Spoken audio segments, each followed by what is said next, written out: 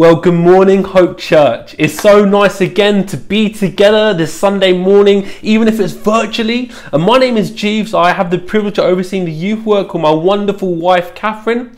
And we're continuing our journey this morning in the Gospel of Luke. Now, we've hit Luke 12, which is a really interesting movement because Luke 12 and the beginning of Luke 13 is when Jesus preaches, but the entire preach is based on the context of Jesus with the Pharisees that we read last week. So I really want to recommend that as we are traveling over the next few weeks in Luke 12, you really go back and listen to Ian's preach from last week. I think he handled the passage with great wisdom, but it really sets the context of where Jesus is coming from preaching in Luke 12 and the beginning of Luke 13. Another thing I just want to note before we even start today on this journey is Jesus slightly changes his tack when it comes to preaching. Now, don't get me wrong, during the entire time, Jesus has been looking at the battle against legalism, and that doesn't change. But what we see is this moment where Jesus is starting to commission those he is teaching in a way to say, you are starting to get sent. It's kind of like a teacher is getting his students ready for graduation for the time that the students are no longer with the teacher. And so we need to hold that context because the words that Jesus is going to say in this are tough. They're not easy. They're not an easy pill to swallow. But I hope that by my time that I just get the privilege of opening these words, that they really get to us. They really challenge us. But more importantly, we see the Father's love in all of this. So let me pray. I'm going to read the Bible along, hopefully with you at home. And then I'm going to dive right in to these words to just see what God wants to do in us today. So Heavenly Father, I ask that you would use me as a vessel for your work and that you would be glorified as we spend time together looking at your word. In your holy name, amen. Amen. Okay, so I'm going to look at Luke 12, 1 to 12. I'm reading from the ESV and the words will be up on the screen behind me. Okay, let's go. In the meantime, when so many thousands of people had gathered together that they were trampling one another, he began to say to his disciples first, beware of the leaven of the Pharisees, which is hypocrisy. Nothing is covered up that will not be revealed, or hidden that will not be known. Therefore, whatever you have said in the dark shall be heard in the light, and what you have whispered in private rooms shall be proclaimed on the housetops. I tell you, my friends, do not fear those who kill the body and after that have nothing more that they can do. But I warn you whom to fear. Fear him who, after he has killed, has authority to cast into hell. Yes, I tell you, fear him. Are not 5 sparrows sold for 2 pennies, and not one of them is forgotten before God? Why, even the hairs of your head are all numbered. Fear not, you are more value than many sparrows. I tell you, everyone who acknowledges me before men, the Son of Man also will acknowledge before the angels of God. But the one who denies me before men will be denied before the angels of God. And everyone who speaks a word against the Son of Man will be forgiven. But the one who blasphemes against the Holy Spirit will not be forgiven. And when they bring you before the synagogues and the rulers and the authorities, do not be anxious about how you should defend yourself or what you should say, for the Holy Spirit will teach you in that very hour what you ought to say. Okay, let's start on this wild and fun and kind of difficult journey, looking at the first 3 verses, which I've kind of described it congruent Christianity. Straight away in Jesus' message, he's kind of bringing up this encounter he's had with the Pharisees by drawing out their attitude. I.e., what we read from last week is the Pharisees were acting in a way of hypocrisy. What do we mean by hypocrisy? Well, Ian tackled it so well by basically saying what is seen outside is not what's going on in the heart. What is seen by them doing things is not what is actually going on inside. Being concerned about being praised by other people, but not being that bothered on how you trample on people. Do you kind of see that heart intent? Concerned about fake reverence, walking around and expecting people to praise them for how they're coming to God, rather than being bothered by actually their relationship with God. I don't know if you remember, we talked about this concept of Instagram Christianity, doing Christianity for the likes, doing things that can be liked by other people in that way. Jesus is using an analogy straight away with this kind of leaven thing by just trying to describe what the effect of hypocrisy can do in the heart. Now, leaven is a reference to Exodus, where the children of Israel were told to remove all leaven. Leaven is the same as yeast. It's kind of this bacteria that would grow and grow and grow. For us, that would make bread, risen bread. But the children of God in Exodus were asked to remove all of that, to try and keep it so it was unleavened, keep it so it wasn't kind of infected. Jesus was using this analogy that they would have understood to the core. The fact that it's not letting something spread like wildfire through it. Philosopher John Trapp said, "Such is hypocrisy, which is also as leaven. 1, it spreads, 2, it swells, and 3, it sours the meal." And if we look at hypocrisy, this idea of not doing what you mean, saying something but then doing something else, we get it. It can spread, it can affect attitudes, it could swell, it could elevate ego in a way that is completely proud and unhealthy, and it can sour attitudes and sour character. Jesus is comparing something which we seem as good as something that is destructive. Now, I would say actually hypocrisy in how the Pharisees are being, this idea of religion and ritualism is more important than relationship, can be something that for sometimes looks good, but is damning and killing. We really need to be careful what we say. In fact, Jesus says, well, be careful what you say in the private place. Because in the public, it's quite easy what we do. It's not hard for everyone to kind of play Christian buzzword bingo, to kind of say the right thing, to kind of try and get people on your side. But what you do in the private place, now that's a different thing altogether.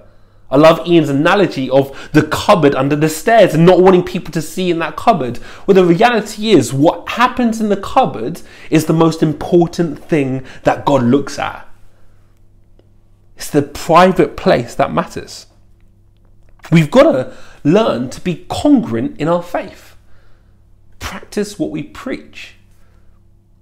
Beloved family, we can't be a church that one side says something just to win people over, but our attitude and action is completely different.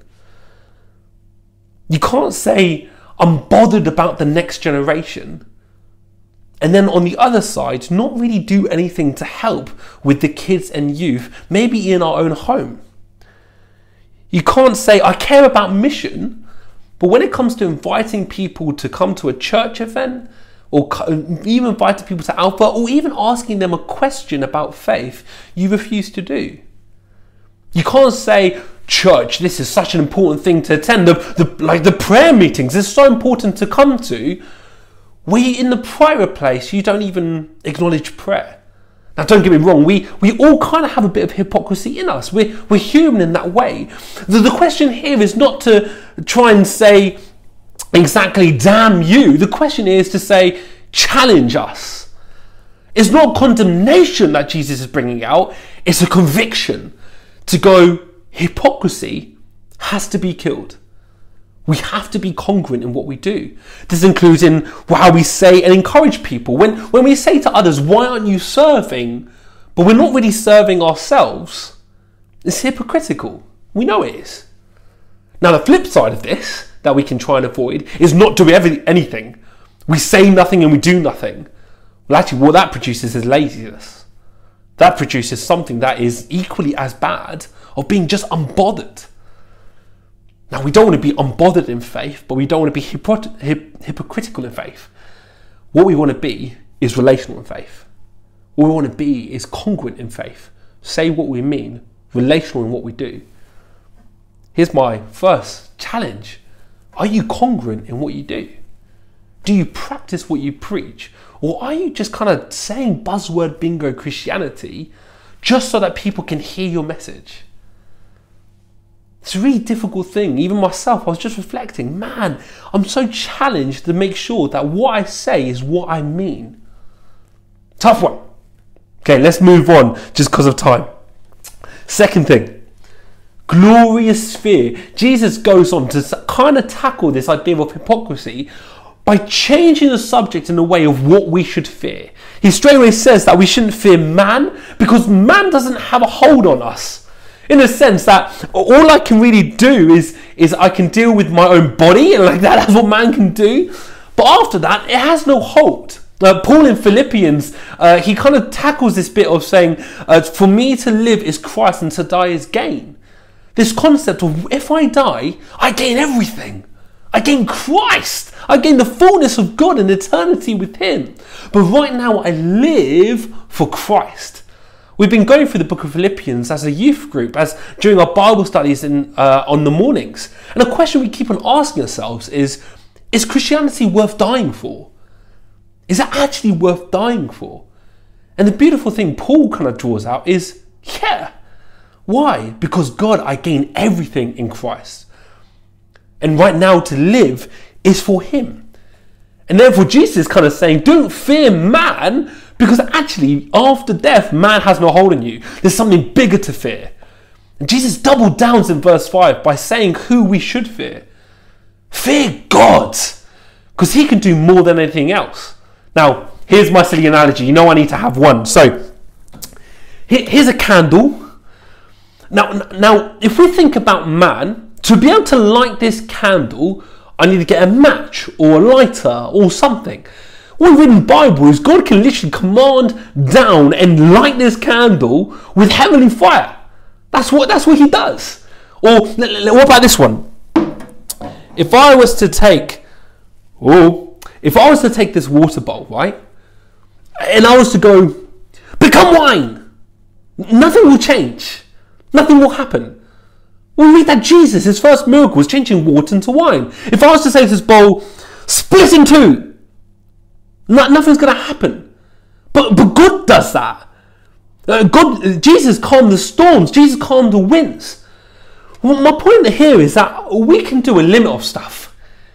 We can do a little bit, but we don't have control over the elements. And the elements isn't eternity. The elements is one aspect of just showing God's glorious power. Let me put this down before I spit it. It's one side of showing God's glorious power. What Jesus is saying here is fear one who has power over everything, over all things, even your life.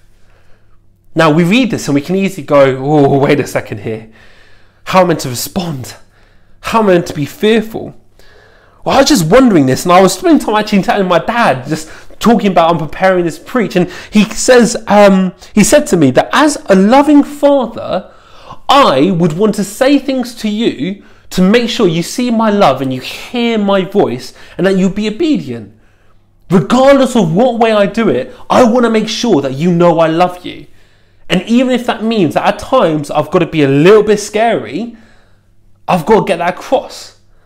Same with our Heavenly Father. And when he said that, I was like, that is such wisdom. It's so true. If you think about a child where you've got a kettle in the corner, if you said to a child, don't touch it, it's magic, you don't want to touch that, a kid's going to touch that. If you say to it, don't touch it, why?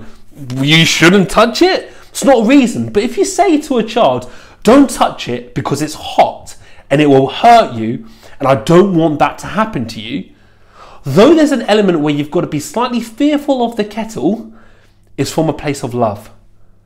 We read the exact same thing here. Jesus is asking us to fear the Lord because it's completely from a place of love. It's a place of wisdom.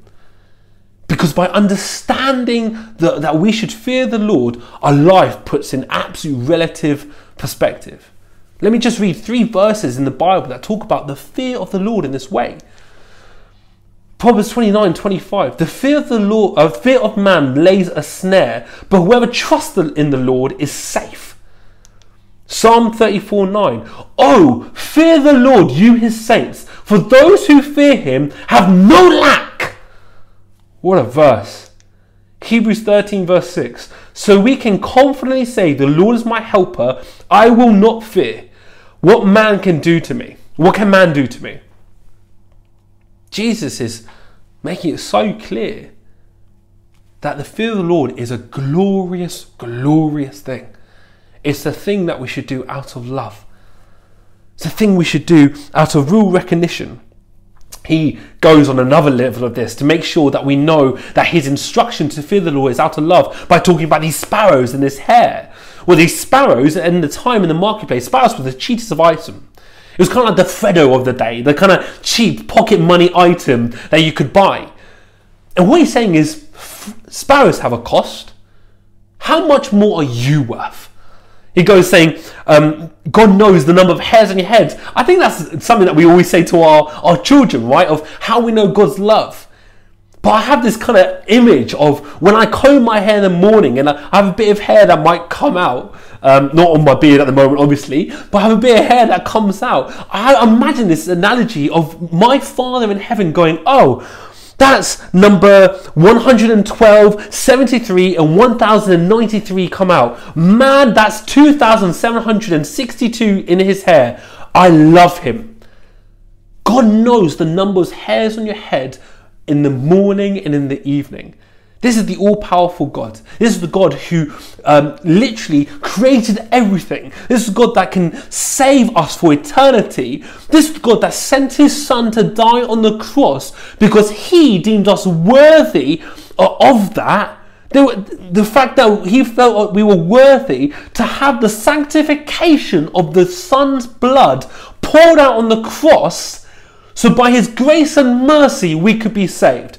What power, what grace, what glorious fear we should have of our God. Here's my question. How often do you just sit in awe of our God? That's kind of a difficult thing. But Ian was talking about sometimes in our private place last week. Man, did that impact me? Because how often do I sometimes sit in my room or go for a walk and I just spend time thinking, God, you truly are glorious. You are Lord of all. How often do we have time where we just spend looking at our God? I want to encourage you, it is healthy to have a glorious fear of our God, recognizing how good and wonderful he is, and just be in a place where we're not asking something from him, but we're just going, God, you are so powerful and you are so mighty, and in that you are so gracious that you love me enough that I can be fearful of you, but I can also be ushered in as a child because of what Jesus has done. What a wonderful thing it is. Let me continue. As I just finish this last bit. Stand up, stand filled. This last little bit where Jesus is kind of saying, if you don't voice for me, then God won't voice for you. If you don't speak for me, then God won't speak for you. It's a really challenging verse in this kind of way, but it's again a clear sign of love. It's talking about a father's heart for his children, that he wants them to be for him. He wants them to know and to choose him. Now, please know that this theology that we're talking about must fit in with the rest of the Bible that talks about only through Jesus that we're saved, and when Paul talks about 1 Corinthians that once saved, always saved. So when it talks about this moment of denying him, this isn't a one-off moment, but this is an all-in, heart-in thing. It's an all-in, I'm not for Jesus. It's an all-in thing. We struggle with life. Man, even during this lockdown, have I struggled at times with my faith, just knowing God's provision. But it's the constant choice of saying, I choose to be a child of God. A daily walk, a daily choice of saying, even though I struggle, I'm all in for Jesus. I'm all for him. It's why in verse 11 and 12, Jesus encourages us, saying that the Holy Spirit will be for us. The Holy Spirit will teach us what we ought to do and ought to say. There's recognition to know that this battle is difficult. There's recognition to know that hypocrisy and dealing with hypocrisy is difficult. To not be like the Pharisees. It's recognition to know that having the fear of the Lord is difficult. To actually sometimes be in a place where we're in awe of God can be difficult. So the Holy Spirit is there to teach us and help us what to do and what to say. The struggle and battle might be real, but salvation is not temporary. Oh, Heavenly Father, I am grateful that salvation is not temporary. And actually, just encourage you, if you haven't ever given your life to Jesus, to give him your all and to say, I'm all in, well, you can do that today. And guess what? If you do it today, it's not temporary. It lasts for eternity. It's a beautiful and wonderful thing that we can stand up for him, but stand filled by the Holy Spirit to know that we can walk in the light of him. But it's an all-in choice. Hypocrisy screams half in. Hypocrisy screams, well, I'm going to say I'm for him, but my character, my attitude is not. Well, that's lukewarm. And God doesn't like lukewarm. That's kind of trying to say, well, I'm sugar and I'm salt. Well, sugar brings out sweetness, salt brings out flavor. But if you're not that sugary and you're not that salty, you're a waste. You don't really bring anything. And the Bible says you get trampled on. In a metaphorical way of saying, you're not really part of him. So it's an all-in thing. Let me just come into land in the last few minutes. Our journey in Luke has taken us to a new focus, and I hope you see my content at the beginning coming out, that Jesus is trying to encourage the disciples in a way of commissioning for now what's to come. A real action that has to come. The fact that they need to step in and step into, start to move in the work and body of Christ. We continue to see the establishing of the sovereignty of God, that he has and that he is, but it's now time for a clear call to equipping. In the rest of Luke 12, we see this time of saying, get equipped, get ready, get understanding where priority should be. And I believe actually our preachers have hit the right moment prophetically for what we need to understand. I believe prophetically that right now, church is a time to get ready. Right now it's a time for us to stop falling into maybe hypocritical things. Stop trying to do things for the Christian likes. Stop trying to post stuff on social media for the sake of just getting the likes. But trying to start doing things that we mean wholeheartedly to share the love of Christ. Start doing things in the private place. Instead of just kind of saying, oh, let's attend prayer meetings for the sake of it, being diligent on how long I'm spending time praying with my Heavenly Father in the private place that none of you know about. Because it's not my relationship with you, it's my relationship with God. It's my relationship with the High King, it's my relationship with Jesus and Jesus alone. Therefore, the opinion of others doesn't really matter to me in the same way compared to the opinion of my Heavenly Father. I believe prophetically that this aligns to how we're meant to be. And actually, what Miriam and Rosemary shared this week, I believe prophetically fits exactly with this preach. That we're being chiseled, that our characters are being molded, that the prodigals are coming home because there's a recognition to say, I can't be like that anymore. It's time to kick to the curb hypocrisy in our hearts and attitude, waking up to the fact that we need to be congruent Christians who are obedient to Christ because we absolutely love him and we're fearful of him in a glorious, wonderful way. That daily we should be working out our spiritual gifts, enjoying being filled by the Holy Spirit to live a life that is worthy of him, to see us as children of faith, because he put himself death on the cross so that we could become children of faith. Hypocrisy has to die. Self-focus has to fall. Self-fame has to be got rid of and extinct. And humility has to reign. Awe has to come, obedience has to be carried out, and congruent faith and congruent relationship has to be lived. Let me pray. Heavenly Father, I thank you that you are Lord, that you are God. I thank you that we can be congruent in what we do, that what we practice is what we preach, and what we preach is what we practice. I thank you, Father, that we can have glorious fear of you, that we can just enjoy being in your presence. And I thank you that you know the battle's tough, you know the battle's real, and I pray that we are able to continue to seek the Holy Spirit, to be filled by your grace and to be filled by the power of God. In your holy name, amen. Amen. That's it for today. Be blessed. I pray that you have a great week. Looking forward to seeing you all soon.